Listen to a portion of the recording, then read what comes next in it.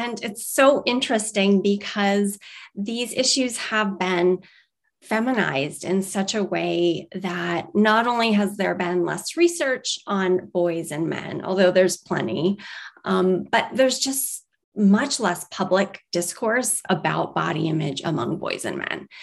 And then what seems to happen is that boys and men feel like these are not issues that are relevant to them and they can't talk about it. So it's this sort of weird circular thing that happens. Hi, I'm Sandy Fowler, and you're listening to Mighty Parenting, a podcast where we explore parenting in a way that helps us and our kids find more happiness and fosters emotional wellness, even while solving problems with our teens and young adults. We learn through advice and stories from experts and other parents, and I'm so glad you've joined us. So welcome to Mighty Parenting, where we have real, raw, and relevant talk about raising teens and parenting young adults in today's world. A quick tip from Trumi. As parents, we fear our kids making mistakes. We don't want to see them hurt, disappointed, or have them miss out on an opportunity due to making a mistake. And the older they get, the bigger the stakes, and the greater our fear. And yet, the way that they learn is through those mistakes. So think back to your own mistakes. Who would you be now if you never made those mistakes? Right? Those are important. They're part of how we learn and who we become. So let your kids make mistakes. When you see something happening, just take a deep breath, or 2 or 10, whatever you need to do, and let them learn.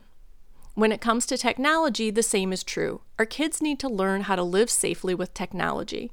So Trumi has created a safe smartphone that grows with your child right through their teen years and beyond. In fact, my 26-year-old is experimenting with mine right now.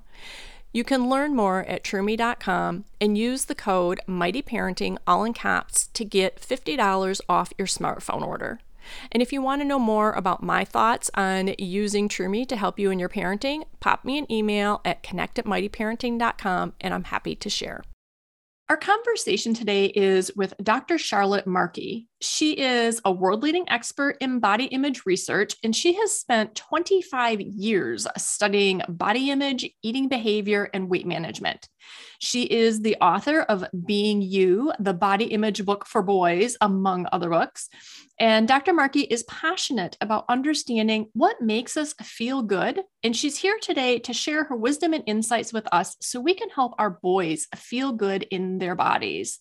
Charlotte, welcome to Mighty Parenting. Thank you for having me.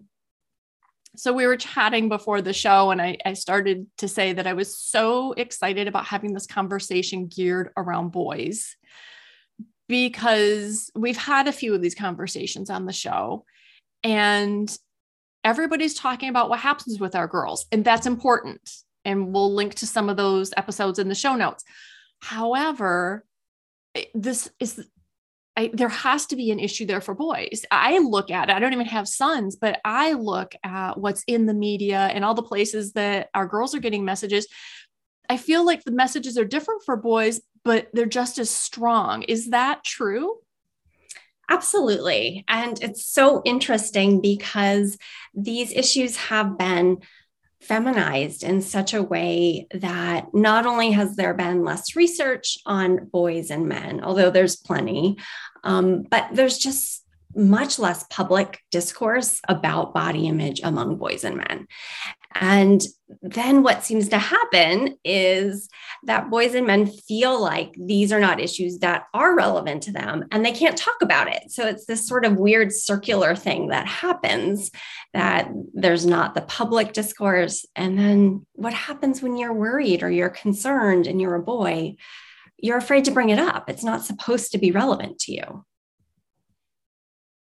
And it's already a sensitive topic, I would think. And we're talking, I would think a lot of the changes during the teen years are part of the problem because they're trying to deal with that. And so what are our boys thinking about and facing as they're going into their teen years or going through their teen years and dealing with these changing bodies? Yeah, I mean, puberty isn't quite the problem for boys as it typically is for girls, because puberty makes boys taller. Their shoulders are broader, their voice is deeper, right? They're more manly. And that's sort of the ideal that they see around them. So some of those changes are really just positive for boys, but they still are getting used to a new body. They're still dealing with pressures at school. They're still dealing with trying to fit in with their peers. And they're still dealing with a sort of media environment that's just on steroids these days. So they are still feeling pressure to not just experience, normal development, but then to also be muscular and basically superheroes. And that was one of the things everyone talks about. Oh my gosh, Wonder Woman's costume or this, that, but it's the same thing for the guys. And so what are our boys telling us that they are feeling around the media that they see? It's really interesting because when I've talked with boys, they very often will say like, well, I don't have any body image issues. And then I start asking them like, oh, well, do you exercise? Oh yeah, I go to the gym every day for 2 hours. Oh, okay. Well, tell me about your eating habits. Well, I don't eat carbohydrates. I really just eat mostly meat. And I use this protein powder. And, it's like they start telling me these things that make it actually very apparent that they're very concerned about their appearance, in particular in trying to bulk up or gain muscle. And so it's really interesting that they don't often identify that as a body image concern. And yet it can manifest in really maladaptive ways, because I'm not really convinced that any adolescent or young adult who isn't a professional athlete needs to spend this much time or energy or mental space thinking about their muscles. Is that the biggest thing for them? Is just that they want to be more muscular? I mean, I would say it's the biggest thing that comes up the most. But what's interesting is that the ideals for boys right now is it's still lean and muscular, right? Mm-hmm. So it's not just big. And there is a parallel here in terms of what girls experience, which is they're supposed to be lean, but, have a full breasts, and boys are supposed to be lean, but really muscular. And, these things don't actually naturally tend to go together, like in the wild, in the real world. And so in order to be like really lean, but really muscular, like they see celebrities or influencers online looking, that would really require a certain sort of regimen that is pretty impractical for normal people to adhere to. And in fact, even celebrities will come out and say, guys will come out and say, before I did whatever movie that I was a superhero in, I had this really 6-hour long everyday gym regimen for 2 months. And now I don't do that anymore, right? Like it's not even sustainable for people we think are the ideal body. And people who it's their job. Right. That's their job. That's what they're spending their day doing. Exactly. Whereas our kids, their job is school and friends and work and life and family. They have, I guess their job really is school, right? They're spending all their time there, not in the gym. Yeah, this is a point I love to make to both boys and girls and men and women even, right? Like be really careful who you're comparing yourself to and what you're trying to achieve, because the people we're looking at as like our role models, oftentimes that is their job, is to look good.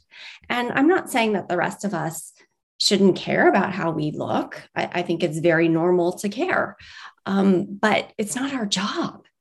Right? As you said, there's so many other things that make our lives rich and really full.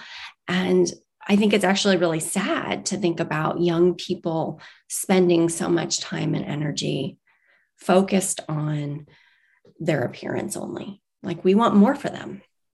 Yeah. So we briefly mentioned the idea of, social media or media. What is really influencing our boys? What is making them think to be valuable, you need to be shaped like this? I think social media is a big part of it. And we have more and more social media research suggesting the possible negative effects for both boys and girls. I think we have to be really careful not to completely demonize social media, especially during the pandemic. Social media and other online platforms have been really important for young people in terms of connecting with their peers and even going to school and just getting information. So they often get bad information, but there's a lot of exchange of information and community from social media. So I like to say that because I think, especially in the body image literature, the focus is always very negative, right? That we're seeing body ideals that are unrealistic. And that is true, and that is negative. But that's not to say there isn't something good that also can come with social media use. So social media is important, but even just, friends. A lot of the boys I interviewed when I was working on Being You, they started going to the gym because their friend went, and it's sort of social.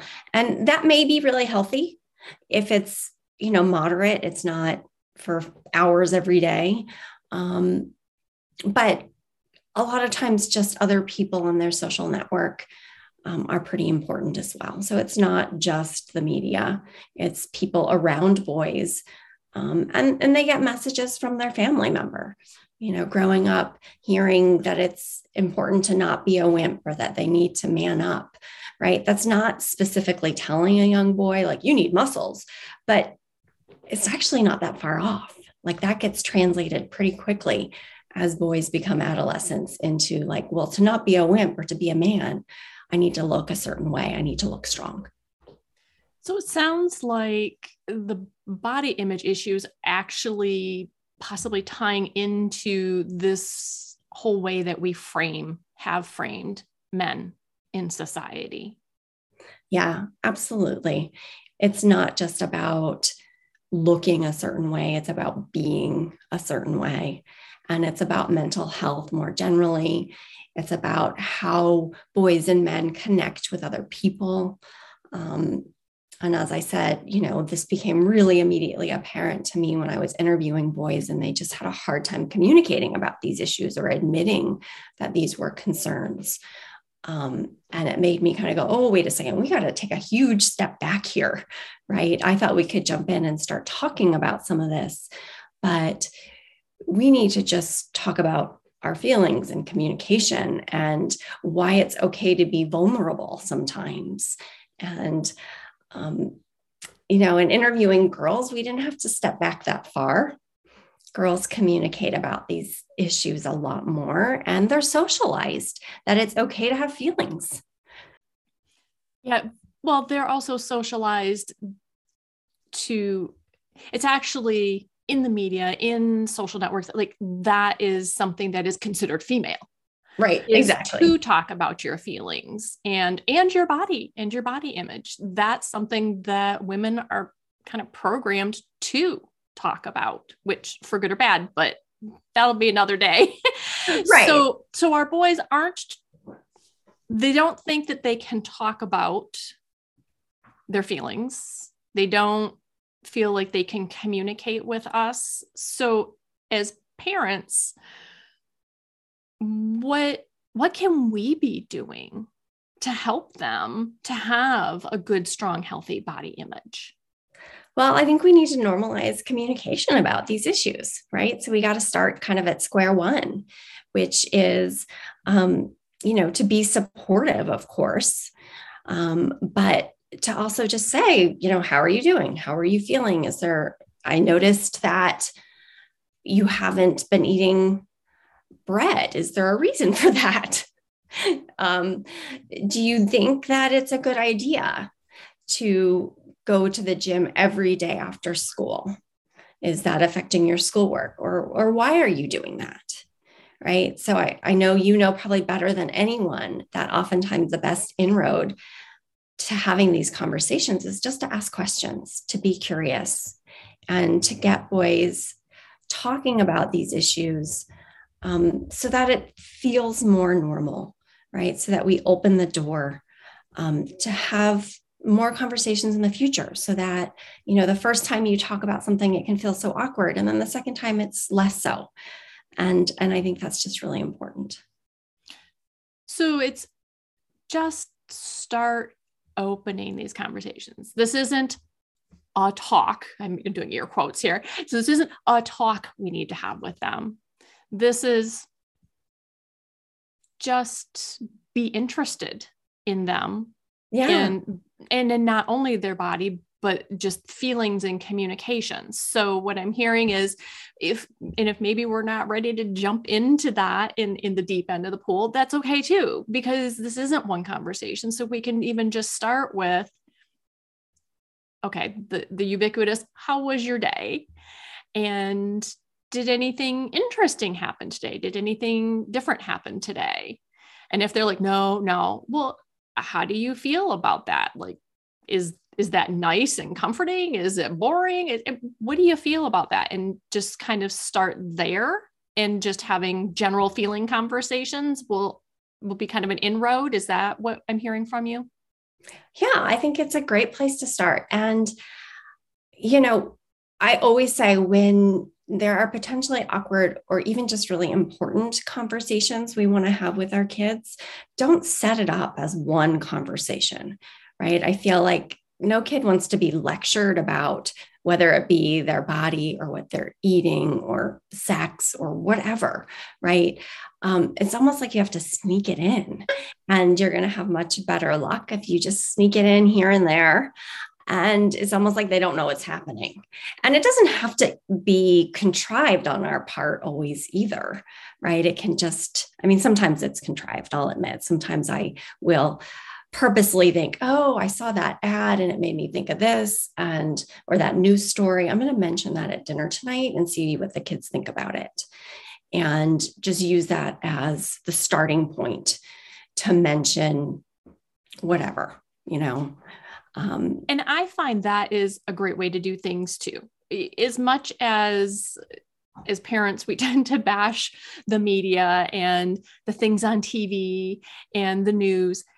They are great fodder for having conversations. And our kids, I feel like kids tend to open up more because we're not talking about them or somebody they know. Yeah. So they can kind of let loose with whatever they think.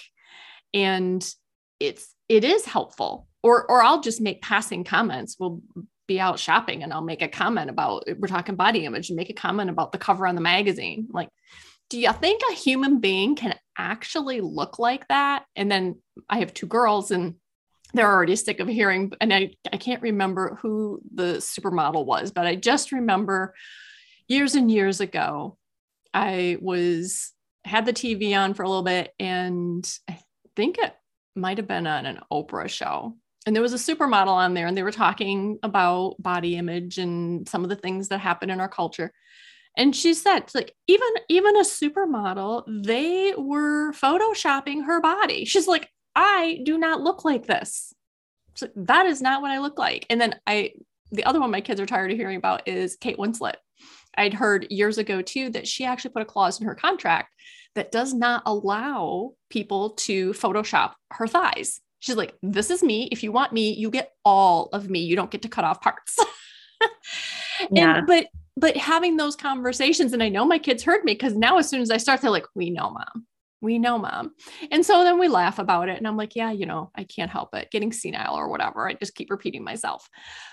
But it's still bringing it up, and it's reminding them that these things are not real. So when it comes to, since boys are communicating differently around this, does it seem like that's still a good tack? And, just like I said, dropping comments about, like, do you think a human being can really look like this? Or with the superheroes, right?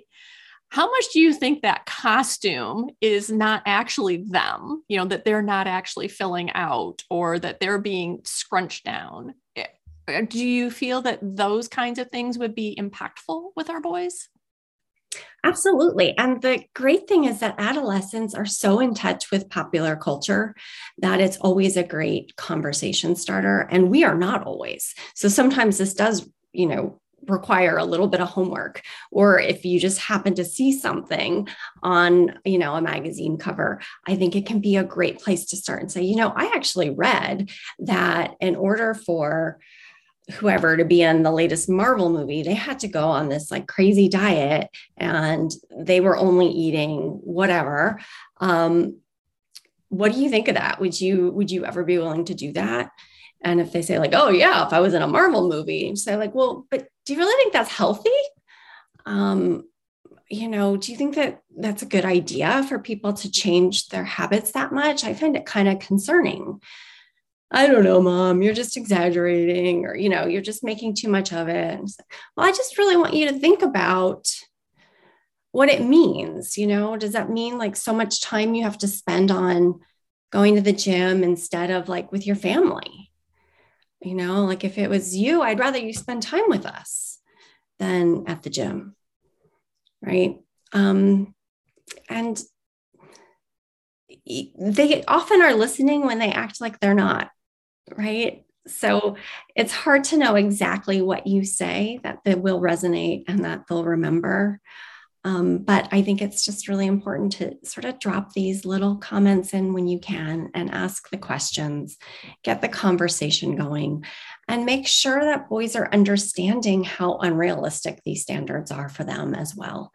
And that that's not what we want for them, that we see their lives being more meaningful and richer if they pursue other avenues, right? That we don't want them just being a gym guy who, has a really strange diet to maintain whatever physique, right? We want them to have meaningful relationships with other people. We want them to be educated, to have a job someday that they really enjoy. These are big picture things. But I think it's important that kids start to understand that you make choices as you get older. How are you going to spend your time? How are you going to spend your energy? What do you value?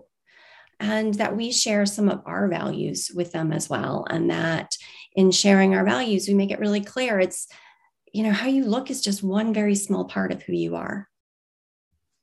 And you have mentioned a couple of times diets, eating what they're eating and how the boys tend to think, oh, I need to eat lots of protein and that. And in your work, you talk about intuitive eating. So can you share just briefly what is intuitive eating and how can we teach our boys about that? Yeah. So, most of us are born intuitive eaters. We're all born intuitive eaters because we're basically unable to communicate verbally. And, we try to signal as infants to caregivers that we need food, right? When we're hungry. And as we grow up, even in our early school days, we become less intuitive typically because we're dealing with a social schedule, right? You have to eat breakfast before you go to school, and there's a set lunchtime, and there's this, you can only eat what was packed for you or what's in the cafeteria or what your mom makes for dinner, right? So there's all these sort of social constraints. And then we also start to learn a lot of food rules from our culture. And those food rules are definitely culture specific, right? Whether it be certain kinds of foods you eat at certain times a day, or you shouldn't eat before you go to bed, which is just kind of a made up food rule, of course. And so we start to internalize all of these rules and all of these schedules surrounding food. And we tend to sort of lose touch with like, well, what do we actually like to eat? What makes us feel good? When are we actually hungry? When are we satisfied? And so intuitive eating is trying to sort of bring us back to like the infant in us and to focus a little bit more on those things. It's of course impossible to separate ourselves from some of the social norms that surround us and some of our schedules and things like that. But we can eat more intuitively and enjoy food and worry less about food if we aren't so focused on these sort of made up social rules. And so that's really, there's a lot of great research that's been coming out in the last few years to suggest that as opposed to any kind of diet plan, What we want to be encouraging young people to do is just get more in touch with their own bodies. And I think this ties in great for teens because part of the teenage growth cycle is to rebel against authority. So again, as we are being curious, which is a big thing at Mighty Parenting, is us learning to keep our mouths shut and just ask questions with honest, open curiosity. So it would be, like you said, if you see that they're just like they're eating almost all protein or whatever, and just that, I've noticed this, what's up with that? Well, what makes you think that? How do you think they know that? And just kind of going down that vein and taking what they say and asking more honest questions. And then maybe bringing up, well, have you heard of intuitive eating? What do you think about that? And when you get into this idea of, yes, there's a lot of protein around bodybuilding, and yet athletes will talk about carb loading. So you can go, well, how do you know what your body needs at each different time? So maybe if we just listen, then our body will tell us. But I have to say, Charlotte, our family is taking a whole new step with intuitive eating and logistics, which is kind of what you were touching on there, right? We know family meals are important. We can't have, 3, 4, 5, 6 people eating different things all the time. I was wondering if you have any tips for families to eat intuitively together. It can be tricky. It's complicated. I mean, everything about parenting is complicated. So,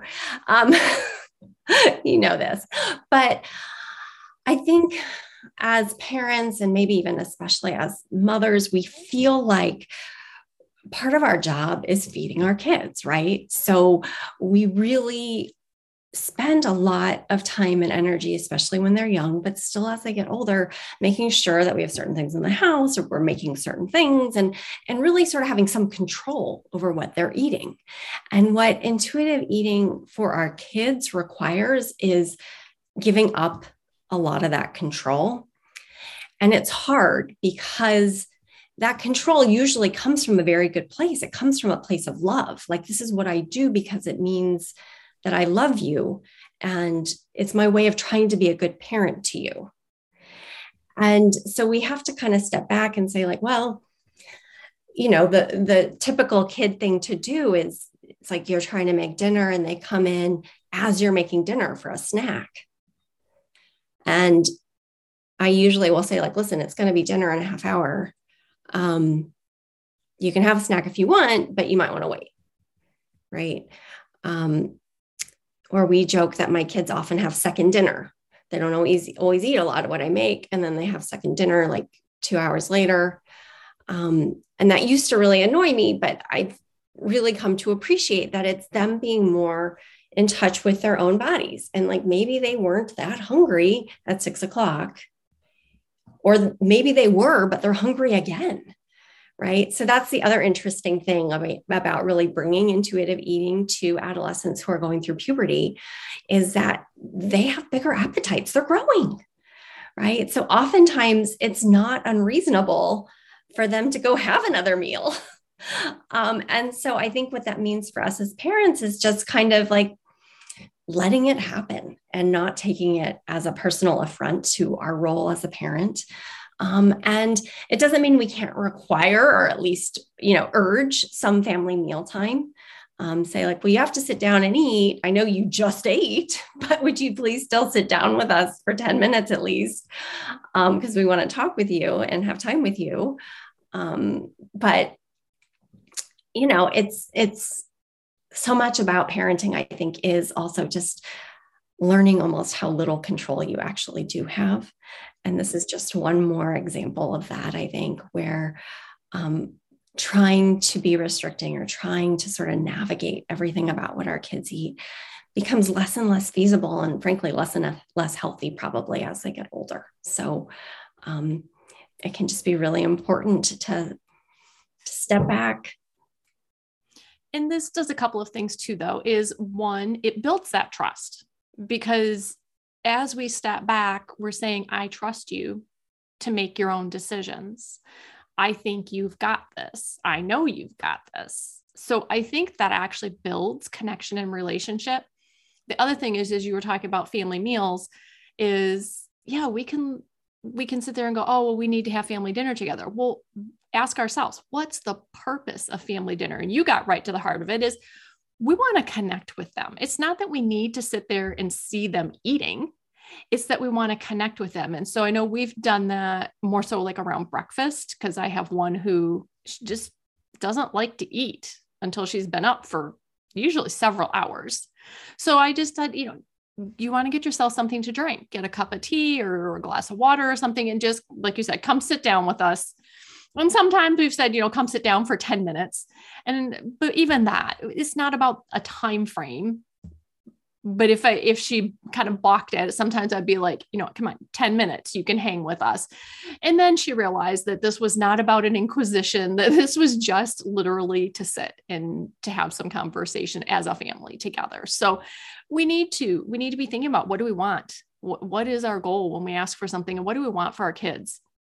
And what you've told us is those are the same conversations we want to have with them, is asking them, like, what do you want? What are your goals for yourself? Why are you doing these things? What's important to you?